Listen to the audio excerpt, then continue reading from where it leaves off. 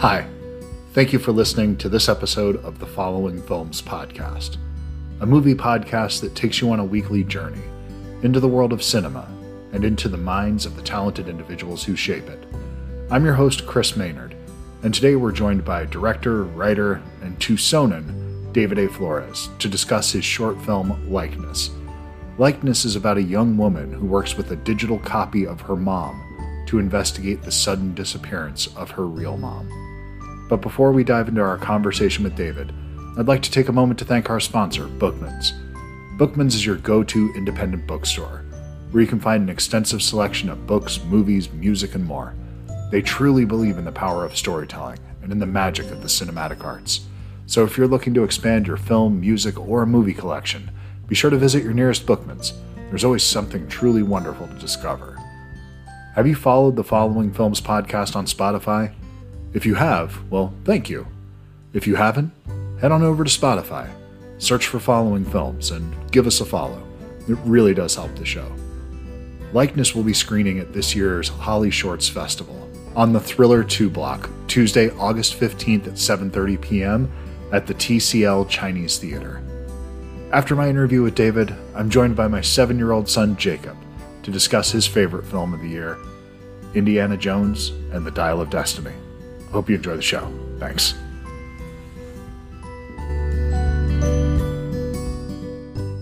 Hello. Hey, David, how are you tonight? Good. Is it, first off, Christopher, Chris? What would you prefer? I don't care. Either way, man. Yeah, I go by Chris generally, but I am not offended if anybody ever calls me Christopher, so no big deal.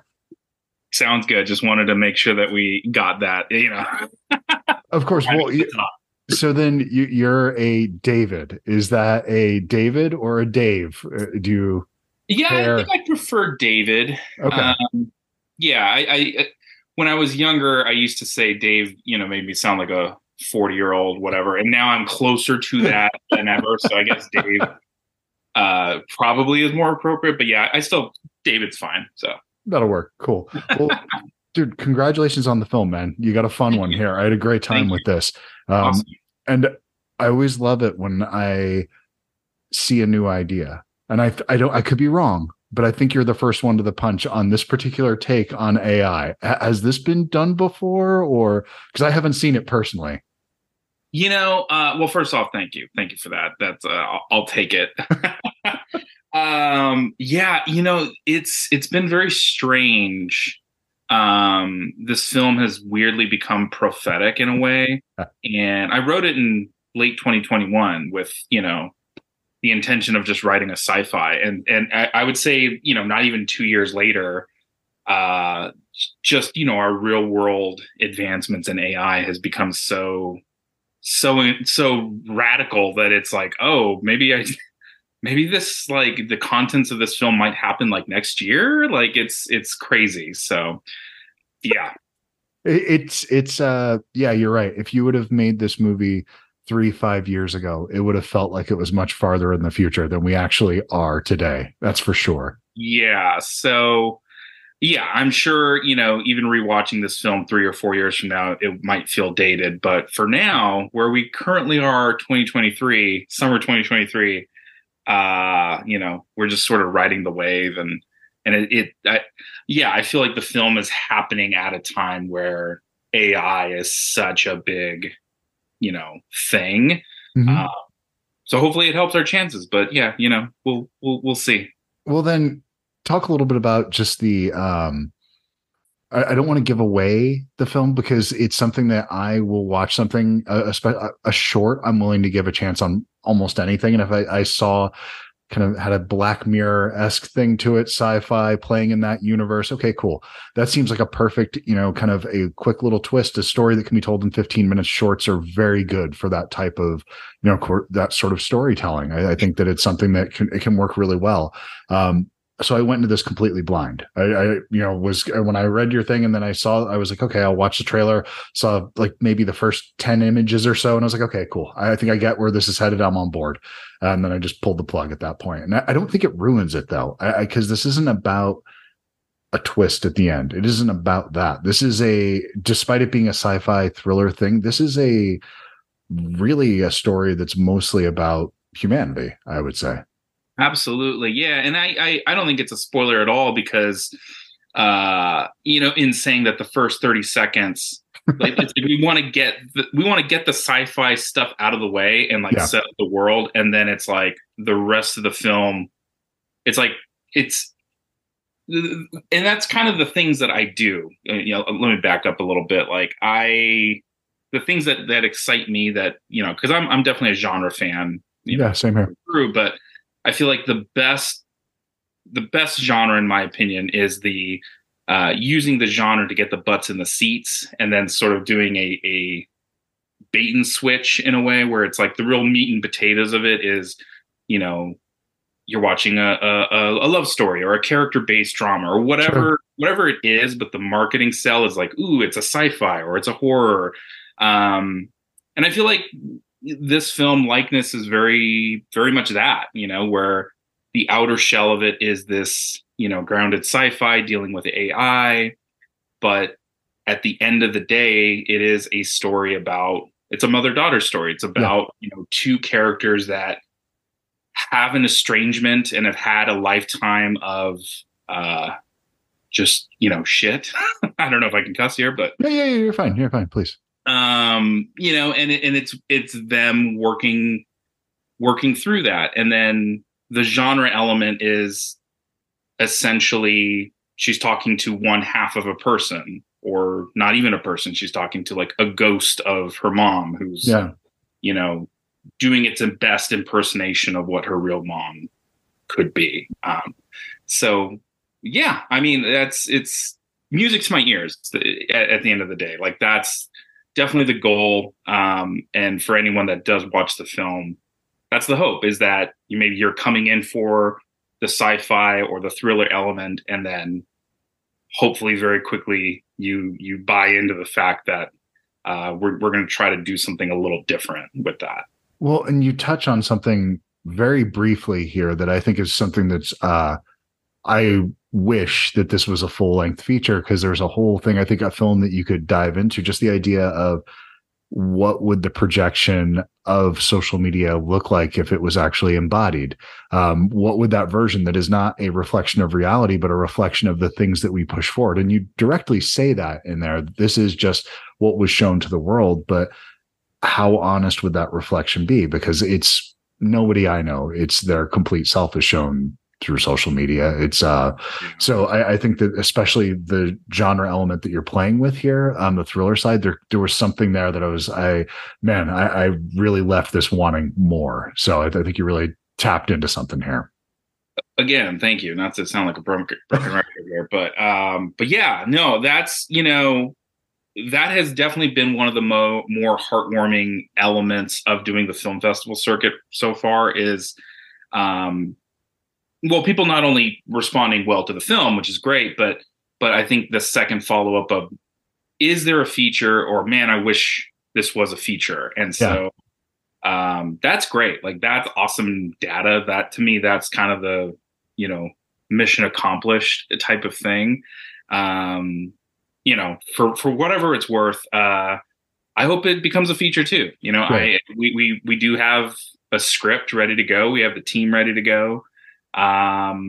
It just comes down to pesky funding, which, at the end of the day, I'm not rich, and I don't know any rich people. So we'll see. I mean, it was a Herculean task just to make the short film. So to be 100% frank, the concept of making a feature version of this, like, just sounds incredibly daunting to me. And I can't do it alone, because with the short we did it was a crowdfunding element, and then there was self-funding as well, just to like get us to the finish line. So we'll see. I mean, I think that's kind of my next mission, maybe after the festival circuit, is just to see, what could be done about a feature, if anything. So, well, I think as somebody who goes to a lot of film festivals and always checks out the shorts elements, because I always love seeing new filmmakers, new voices, or even sometimes established filmmakers that are doing they had this one little thing that was a short that they were doing. To me, I think the most exciting films are either ones that are like yours, where it's something where, okay, there's something here that needs to be opened up. There's this idea, there's this kernel it absolutely works on its own. Great little film, but you can feel there's a whole world living outside of the frames that are here. So yeah, we could expand this. Then there's the other ones that you really respond to and you go, God, I hope they don't fuck this up by expanding this world, because they had such a perfect, beautiful little film that really it doesn't need to be anything more than 16 minutes long, because it's perfect as it is. And yours falls into the first category for me personally. That's great. Yeah. And I mean, I think that was always the hope, right? You know, I really wanted to make, you know, because the way I approached it is I was like, we got one shot. Yeah. At this thing, and for me, just my personal story, you know, in a lot of ways I consider this my first time, you know, writer, director, you know, filmmaking. Yeah. Did do, you know, shorts and stuff back in film school, but I feel like this was my first like real, you know, having more of a professional sheen to it, where, you know, people got paid. It wasn't just asking my friend's girlfriend to like star in my movie, you know, type of thing. So with that said, with us having like an actual budget and cast and, you know, crew and all that, it really did feel like we got one shot at this. Let's try to like not only make it the best, but I really wanted to do exactly what you're saying. We're hinting at something more, but not leaning on that so much where it feels like you're watching the first 5 minutes of the feature. Sure. Like I really wanted it to have a beginning, middle, end. And it's like, chances are this is all that it's going to be. So if that is the case, let's try to make it as good as it can be. And then it's kind of out of our hands at that point. So, yeah. Well, it's one of those things where the responses that you're getting, I'm not alone in my assessment of this film, where there's other people that are clearly saying that they want more of this, you know, because we're greedy American consumers and we just say, okay, I liked a thing. Give me more. Okay, where's the feature? When's that coming? There's a strike going on. Nobody can work right now. Okay, cool. What are you going to do about that, though? Make this happen. So exactly. No, and that's, again, that's been one of the more, it definitely gives me fire, you know, because it's certainly coming into starting the film festival circuit, you hope for the best, but you just don't know what's going to happen. And so, yeah, you know, I think the fact that people have responded well to it and yeah, that people are asking for a feature really does light the fire. So that's awesome, man. Yeah. So then what's going to be next for you? Is it going to be another short? Are you looking to do the feature next, or what are you thinking is going to be next? Yeah. So funny enough, we are doing another short. Okay. It's called Pit Stop. We're going to be shooting next month, actually. So nice. Coming up. And this one it's tonally different than Likeness. If Likeness is more of a sci-fi, Pit Stop is more of a horror. But kind of the same thing. Like I said, I think what I tend to do is you're coming in for the genre elements, but really, you know, the meat and potatoes is a character-based drama. So Pit Stop is about two women, a prisoner and a guard. They are, you know, stranded off the side of the road, waiting for gas, waiting for backup. And they're really just struggling to understand each other and survive the night. But this also takes place in a sort of dystopian world where, you know, otherworldly monsters exist. We don't really understand how or the whys, but we just know that this is it. And so they have a monster encounter, and that really ups the stakes on them needing to survive the night and understand each other and all that. So nice, man. I am on board for that completely. I need to see that. That sounds fantastic. Well, we're shooting next month, and it's actually a lot of the same team from Likeness is coming back. Like, good. Crew, and actually our actress who was in Likeness, Mary Rose Brannick, who played Caitlin, who played this character. Yeah, she's coming back. She's playing the prison guard character. So nice. That'll be cool because it's a little different than what she did in Likeness, but you know, that was a big part of it too. You know, our cast for Likeness. I'm still kind of pinching myself that, you know, we got the level of talent that we did. Yeah, so that was a big part of wanting to do another thing. Is I sort of felt our lead, Mary Rose Brannick, was going to pop off. And I was like, I think I need to do another one with her before, while she's still answering my text messages. Isn't that the truth, man? Yeah. No, and I don't disagree with you. I think because this is one of those, again, those types of genre films that I really respond to, where it is performance based. It's a character story more than anything else. And really, if the sci-fi elements aren't there, this movie, it does not hold up if your performances aren't right.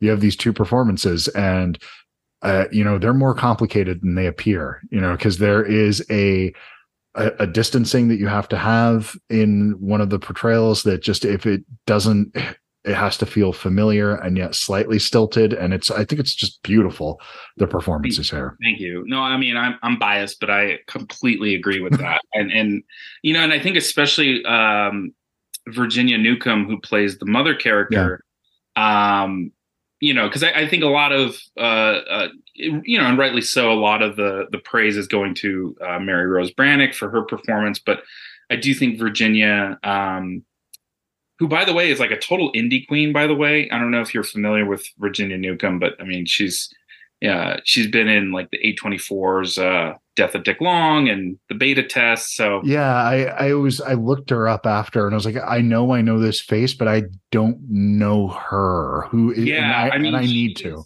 Yeah, she is fantastic. So if you haven't watched her other films, highly recommend Death of Dick Long, and the Beta Test. I believe Beta Test is on Hulu right now. So she's fantastic. A total gem of a human being as well, which is great and rare.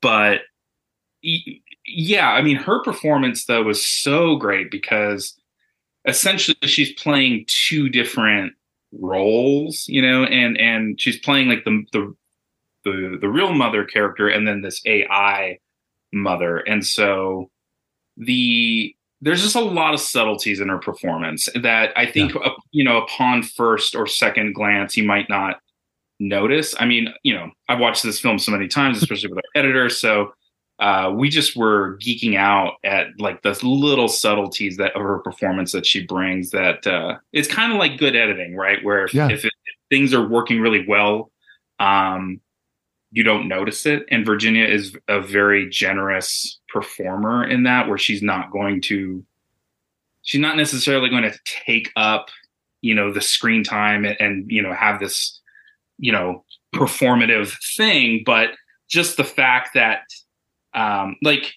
if Mary Rose's performance works well and you buy it, it's because of she's given the room to give that performance. Exactly. Because it's the scene partner that makes that work. And that's something that it's when somebody's playing, and it's kind of reverse though, if you think about it, because Virginia is not playing the straight role here. It appears that way, but if you look at it, really, I think that hers is the far more stilted, bizarre performance that has to be pulled off. It just doesn't appear that way when you're first. No, and I one of the directions I gave to Virginia is it's like, you are constantly assessing, Caitlin and Mary Rose. You know what I mean? And so like, as an AI, it quickly, like almost instantaneously, you realize like, oh, I need to be the mother. I need to be her mother. I need to like, kind of comfort her and, but it's all fake. It's all you just like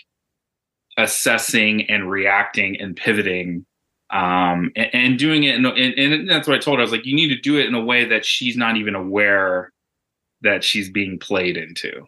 She's coming up with her walls up, and your goal is to, at some point, the walls have come down and she doesn't even know why. Like, that's what you need to do. And I feel like she does it, Oh, absolutely. And she does this thing with mirroring. Whenever they first engage in a conversation, that she's picking up her tone immediately and following that, and then taking that new information that she's getting and responding to that. And it's something that, you're right, it's subtle. You don't pick up on it the first time you watch it. And I have watched this twice now, and I've gone back and looked at it where you see that, oh, okay, she's actually the tone is exactly what she's being given right now. So if there's a distance where it's not it's she, and then it's, oh, okay, and then it's these little things that she's doing. There's some of it's on the screenplay and some of it's in performance, and just a beautiful marriage of the two. Yeah. One of the things that I'm kicking myself about it now, because we did a rehearsal before the shoot, and the rehearsal,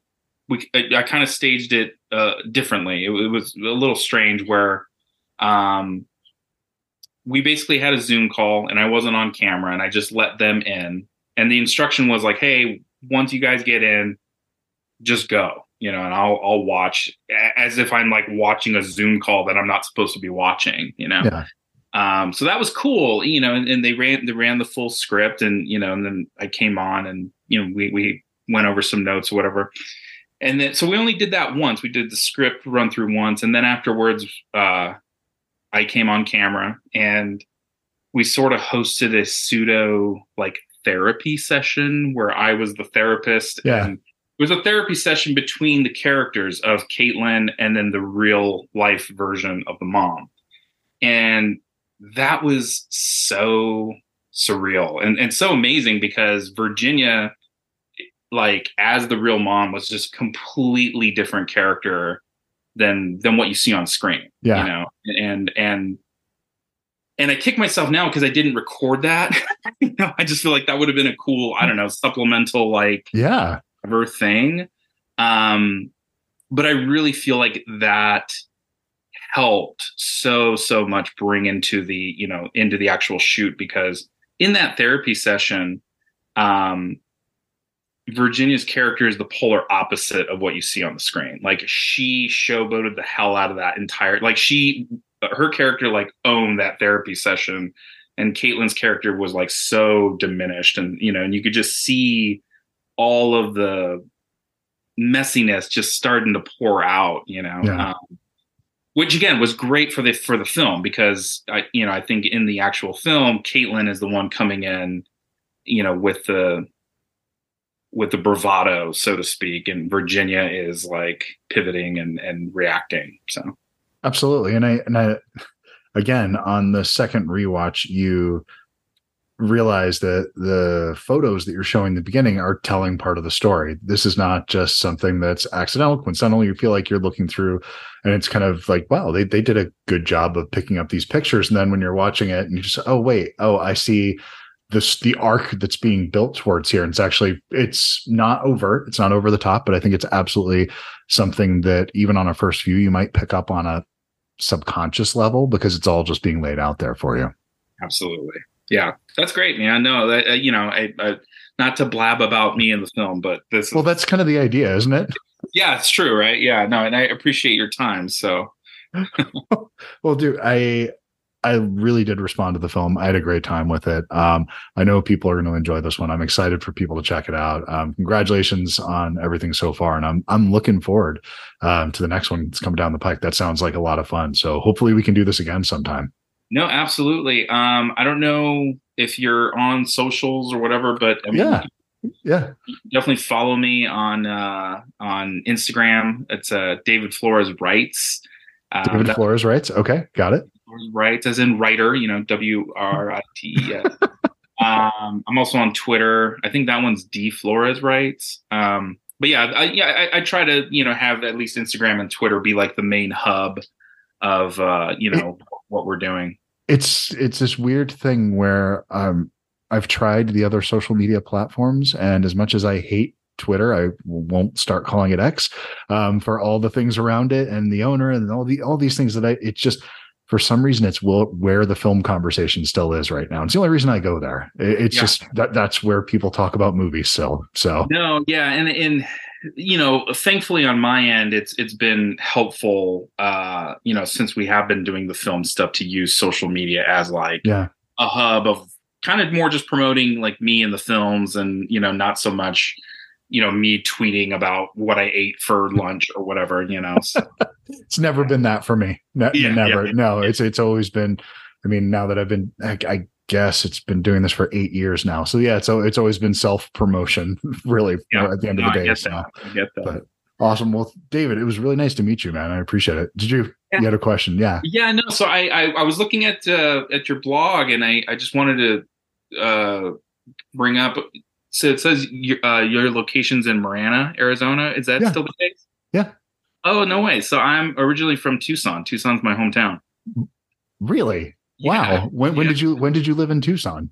Well, the first 24 years of my life. So, but yeah, I moved out. I moved out here in 2011. So, wow. Okay. Yeah, we were here at the same time. So yeah, this is. This show is sponsored by Bookman's, so you would actually know what that means. So, no, I mean, I go to Tucson. I pretty much my whole family's still in Tucson, so I go, multiple times a year. Nice. We're there in July for my son's first birthday. So, oh wow! Congratulations, man! That's great.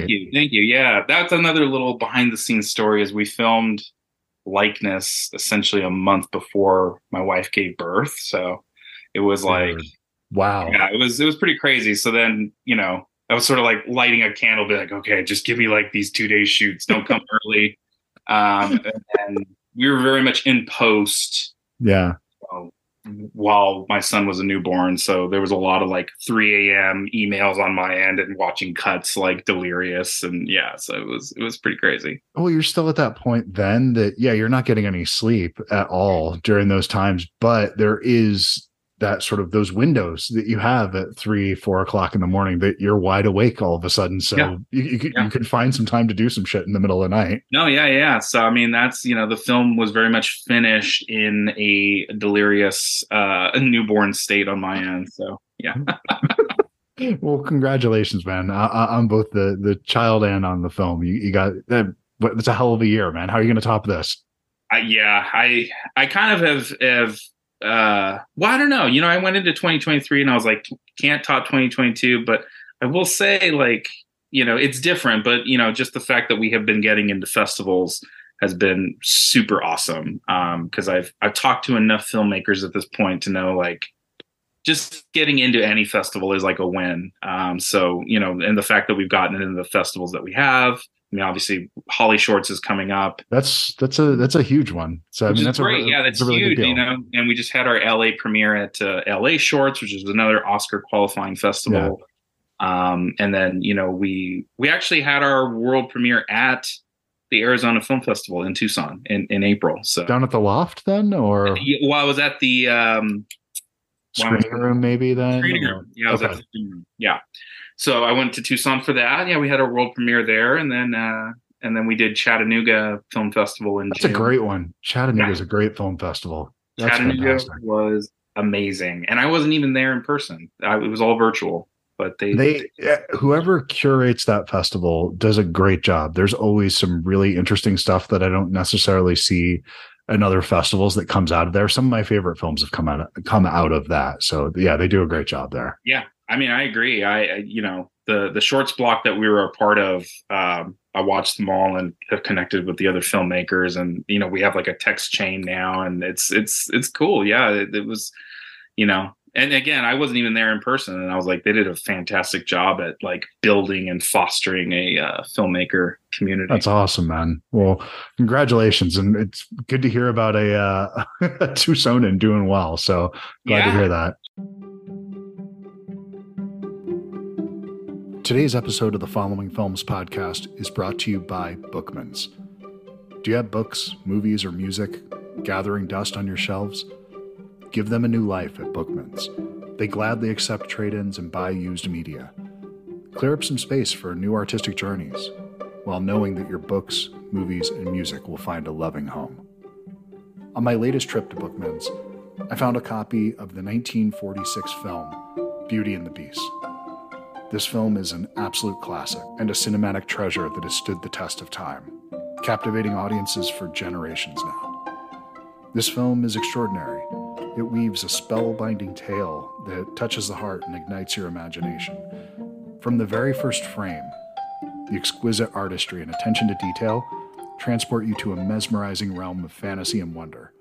Cocteau's visionary direction infuses each scene with poetic elegance, and it allows the story to unfold in a visually stunning and emotionally resonant manner.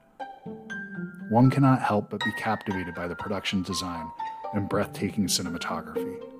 The opulent castle, with its haunting corridors and magical rooms, becomes a character in itself. And this isn't like when people say New York is a character in the film. This is a literal character in the film.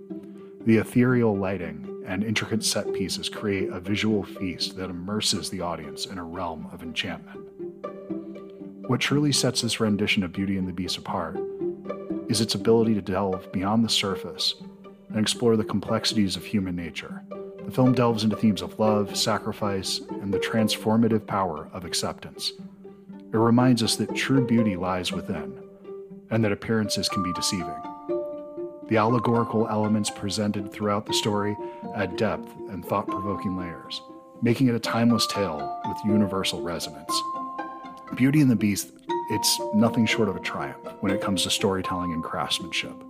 A true cinematic gem that continues to captivate audiences even after decades.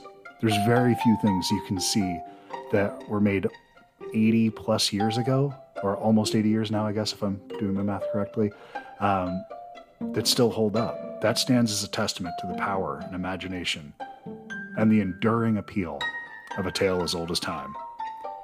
If you seek a film that transports you to a world of magic, look no further than this timeless masterpiece. I cannot recommend the film highly enough, and recommend that you go to your local Bookman's to unearth your new favorite film. Remember, Bookman's has your cool covered. Enjoy the rest of the show.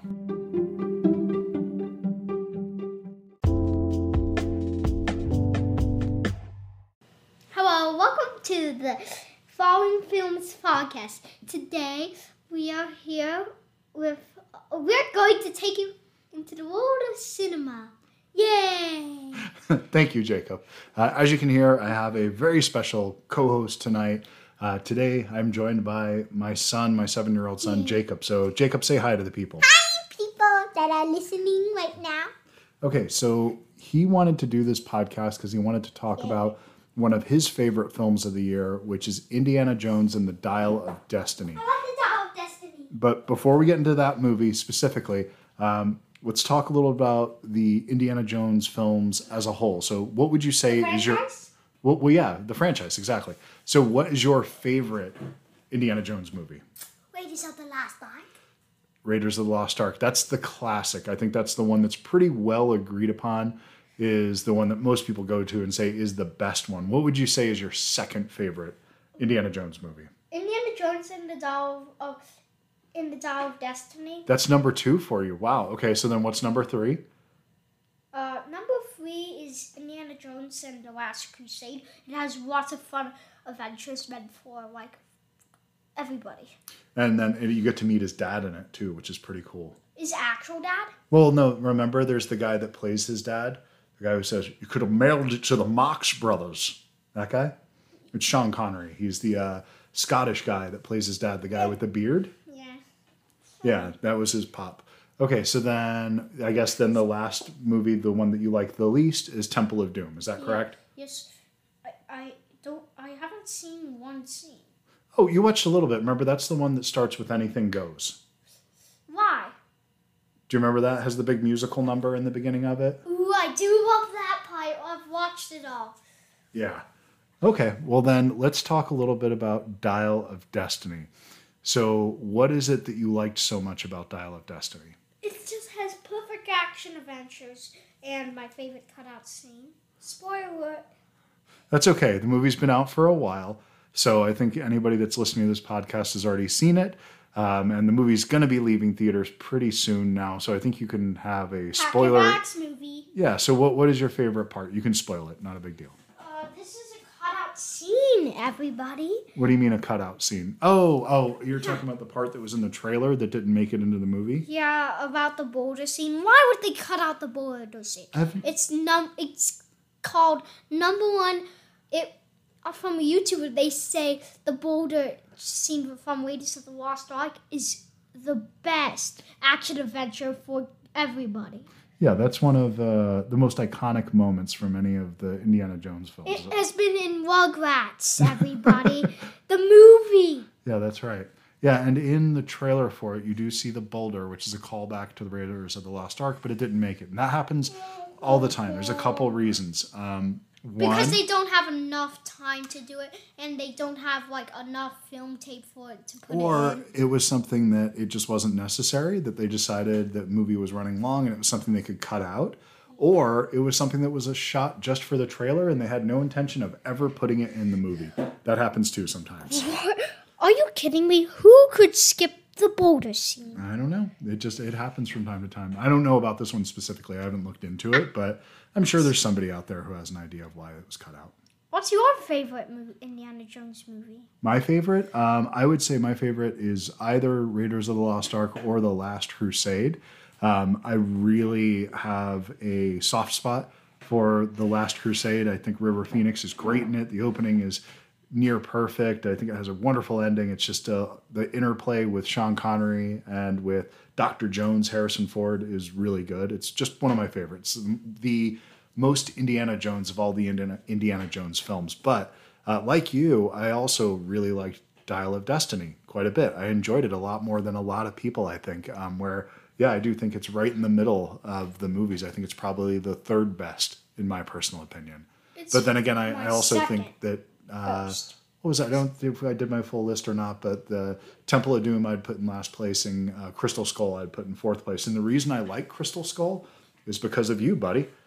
Yeah, because you got me to rewatch that movie, and I hadn't seen it since I saw it in the movie theater. And then you wanted to watch it and kept rewatching it, and it made me appreciate a lot of the things in there. Like there's that motorcycle chase in it, which is probably one of the best action sequences in any of the Indiana Jones films. I feel like I should rewatch Indiana Jones and the Crystal Skull. Hey, what's your favorite one? My favorite one, I just told you. Oh, no, I mean the audience, people. Oh, well, they can't talk back to us right now, but they can, we'll put a poll in the podcast, because if you're listening to this in Spotify, you can access the polls, and there'll be a poll where you can give feedback and go ahead and tell us what your favorite Indiana Jones film is. Did we get the rankings right? Did we get them wrong? Do you agree? Do you disagree? Just go ahead and let us know in the poll. And, yep, we'll both be there. Dad will tell me. Promise. I will. I'll tell you what they say. So was there anything else that you wanted to talk about with the Dial of Destiny? Anything that you liked about it? Did you like the acting, the special effects, the music? Well, what stood out? You like John Williams a lot, don't you? Yeah, even though he's pretty old, I think I'm going to miss him. Well, of course. Yeah, I mean, as cheesy as it might sound, John Williams music, it's been there my whole life. So there's a lot of my fondest memories have John Williams music rolling through the background of them. It's the reason that I love movies. A lot of the action spectacle, the big movies of the 70s and 80s, he was involved in all that early Spielberg and Lucas stuff. He was a huge part of why those movies were. Star Wars, that's right. Yeah, I loved Star Wars when I was a kid. Well, guys, I'll tell you something. They even added in Rugrats in the first opening scene. Okay, note to self, who can forget Raiders of the Lost Ark original motion picture soundtrack? And please, if you do have this sort of robot device that you can name specific names and change its voice, mine is called Ziggy, and you can make a soundtrack, and it can be as long as you like. In fact, it can be 1 month long. Well, what you're talking about is building a playlist through Amazon Alexa. And your Alexa answers to the name Ziggy, and you have a lot of John Williams' music on your playlist, and it's 5 hours long currently, your playlist, and you're just adding to it every day. And my bladder is 23 hours, everybody. That's right. So, is there anything else that you wanted to say about Dial of Destiny? I do love the boat chase. Wait, I get it. It's from the Indiana Jones and The Last Crusade. The boat chase is in The Last Crusade. When the Dial of Destiny, the big thing in that, probably the standout action sequences, there's that plane that they fly in, that they go back in time. I like that one. And then when they go back to the battle at Syracuse, did you like that part? Yeah. Hey, anyways, at that time, that was the medieval time. And, cool thing is that, in the medieval times, so, am I getting a little too close to the speaker? No, Say you're okay. Yes or no. You're fine. You're fine, buddy. Okay, thank you. So, So, like, it's like the airplane. I can't believe they go back to the Dark Ages. Wow. Sadly, they didn't see that guy wearing a mask. Wong, wong, wong. And it also has the plague, so that means he can kill you instantly in horror games. I have heard of him in horror games. That's why I wanted to learn about it in the future. Any questions? Okay. Well, let's go ahead and get back on track, buddy. You kind of went off on a tangent there.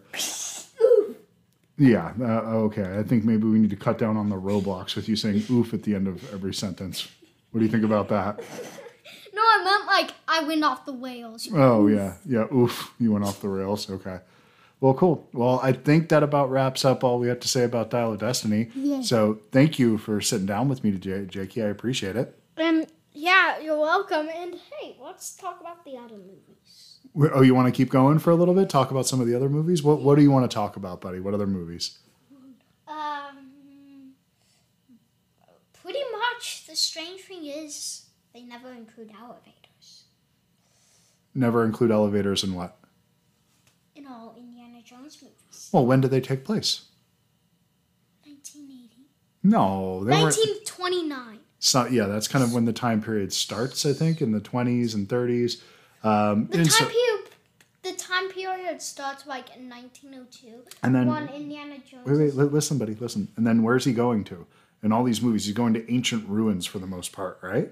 So were there elevators in like ancient Egypt? No, fine. Yeah, no elevators in there. But now today, the city of Cairo. Oh yeah, the city of Cairo is very modern, but not the part he went to. Well, when he went there. Well, half of the city is. The other part you can go back in time, sort of. Sort of, yeah. To the early days, like many moons ago.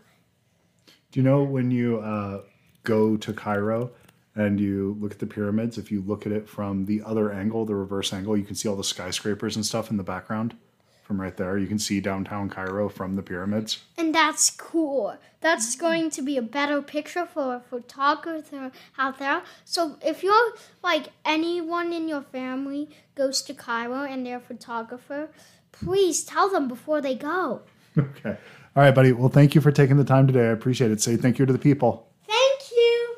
All right. Have a nice, whenever you're listening. Thank you. Bye. Bye.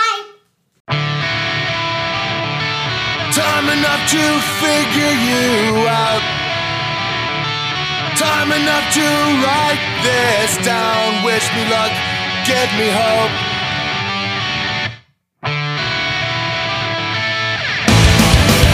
So